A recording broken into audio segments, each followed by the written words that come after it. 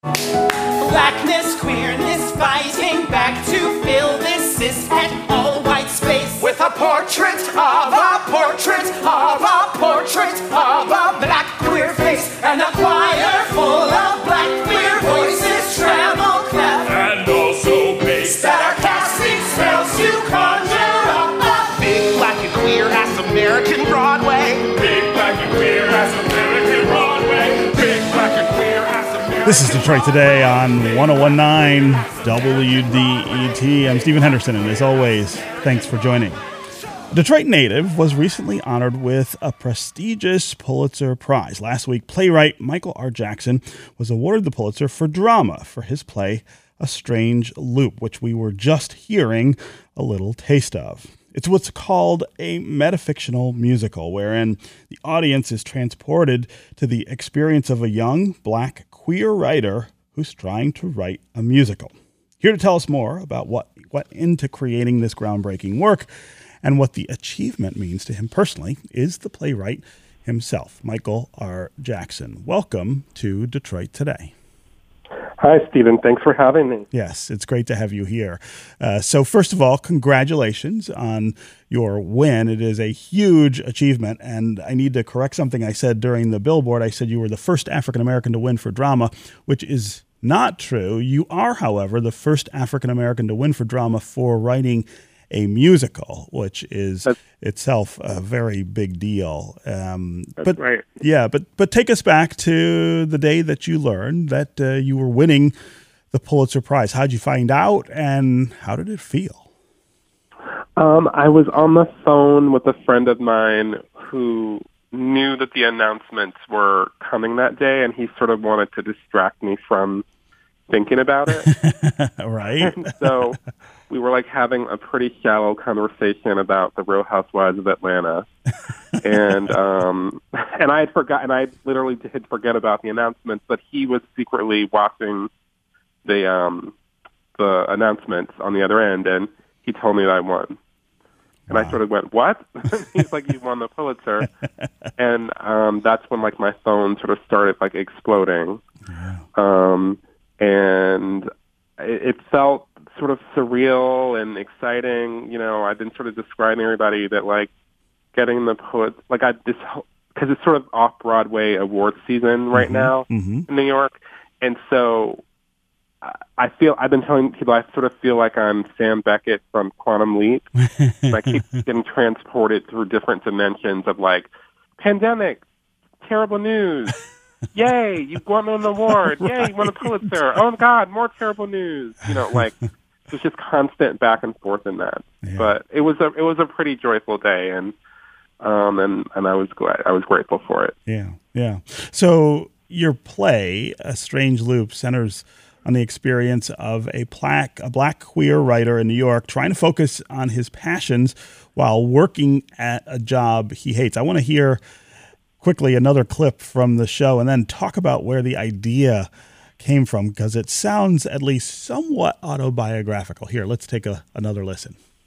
We want to know what's going on in New York.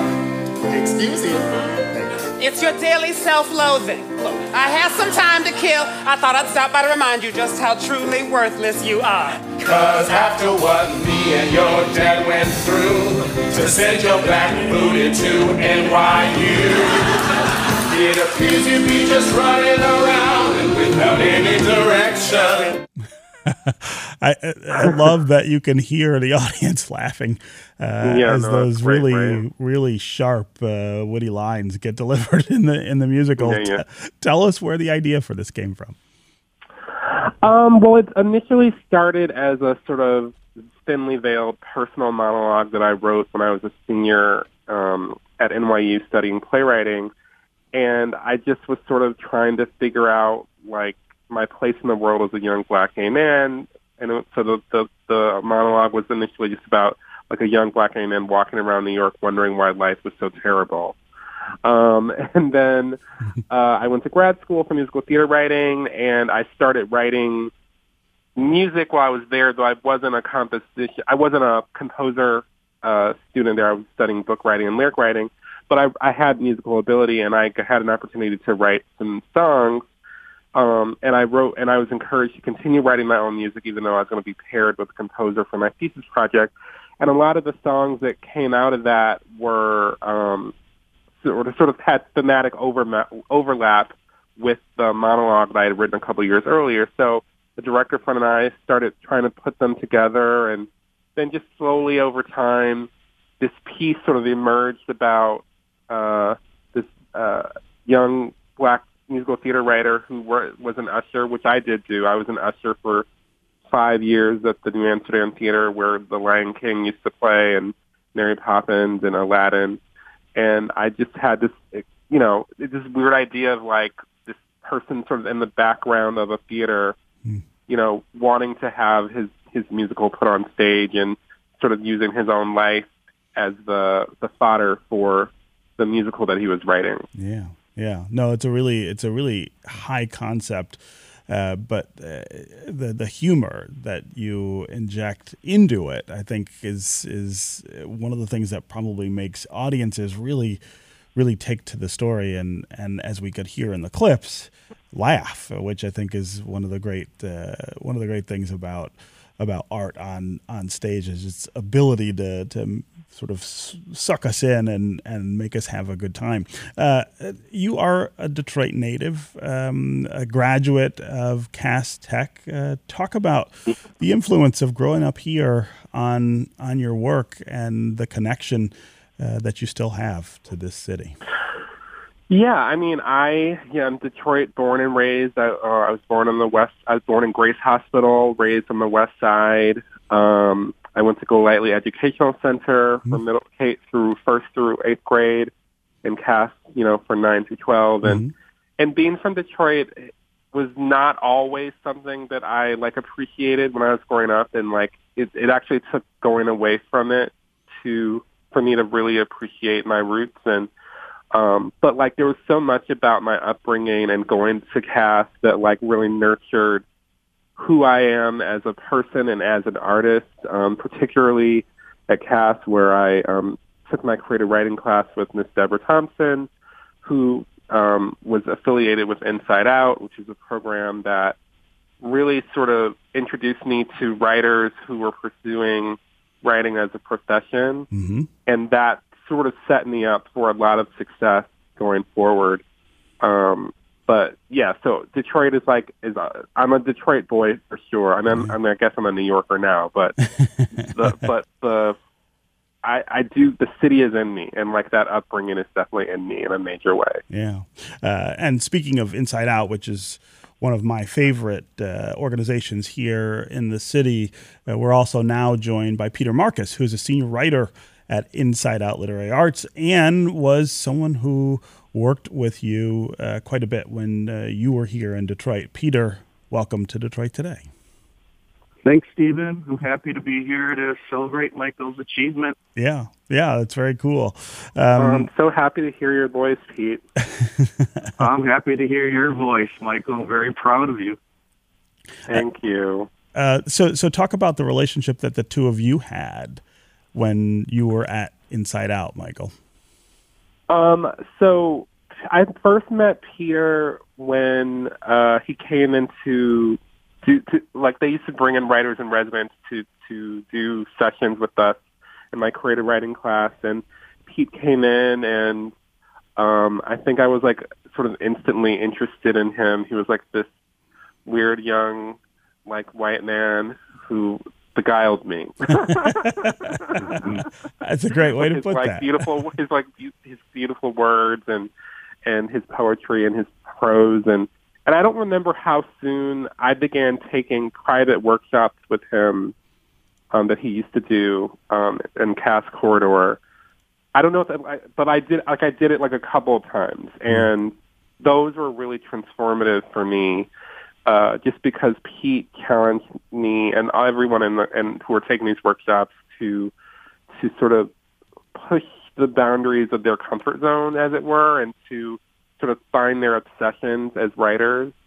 And that just ended up being that sort of, I feel like my writing moved to a different level for my age at that time. And so I'm always have been so thankful to have met him and to have met him through Inside Out, because it like made all the difference in sort of my career path. Yeah.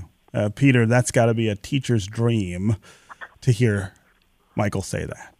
No, I mean, Michael's just a dream student. I mean, I'm sure going back to, his fifth grade teacher, Mrs. Sturgill, who I know had an influence and remembers Michael well, all the way on up to Deborah Thompson, who's the teacher who first opened up her classroom door to me, who, as Michael said, I was just sort of this weird white guy artist living in the Cass corridor, and I was instantly beguiled by Michael, who to me was just this weird young black kid at Cass Tech who instantly we had a connection through language, and that carried over, like Michael said, into some workshops that I was privately offering out of my West Willis brownstone at the time. But, Michael was, he was already who he became even back then. And,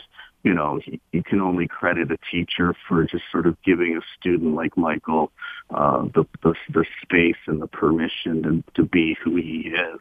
His pages were already dangerously charged when I first met him, and maybe only became even more singular as he kept on taking himself seriously, which is all I can ever want from a student.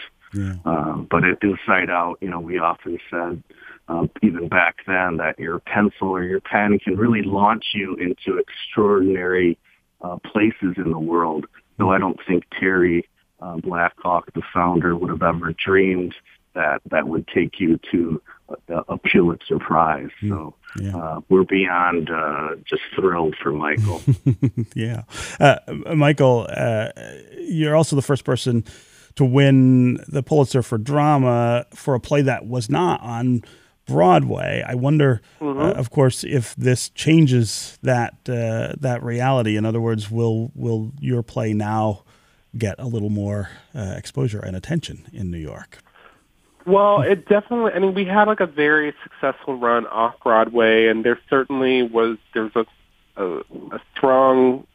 already a strong faction for it to move to Broadway, but I think there was always a little bit of doubt about, whether that could happen just because of what the piece is, and it's sort of a very bold, explicit, piece that doesn't necessarily make you think like, will fit into the economics of Broadway, tourists and everything. But we do think that the Pulitzer sort of gives it a little bit or a lot more cachet. Yeah. And so we're hopeful, once we're all able to gather together again, that we will be able to make that transition happen. But obviously we have to see sort of what happens in the world.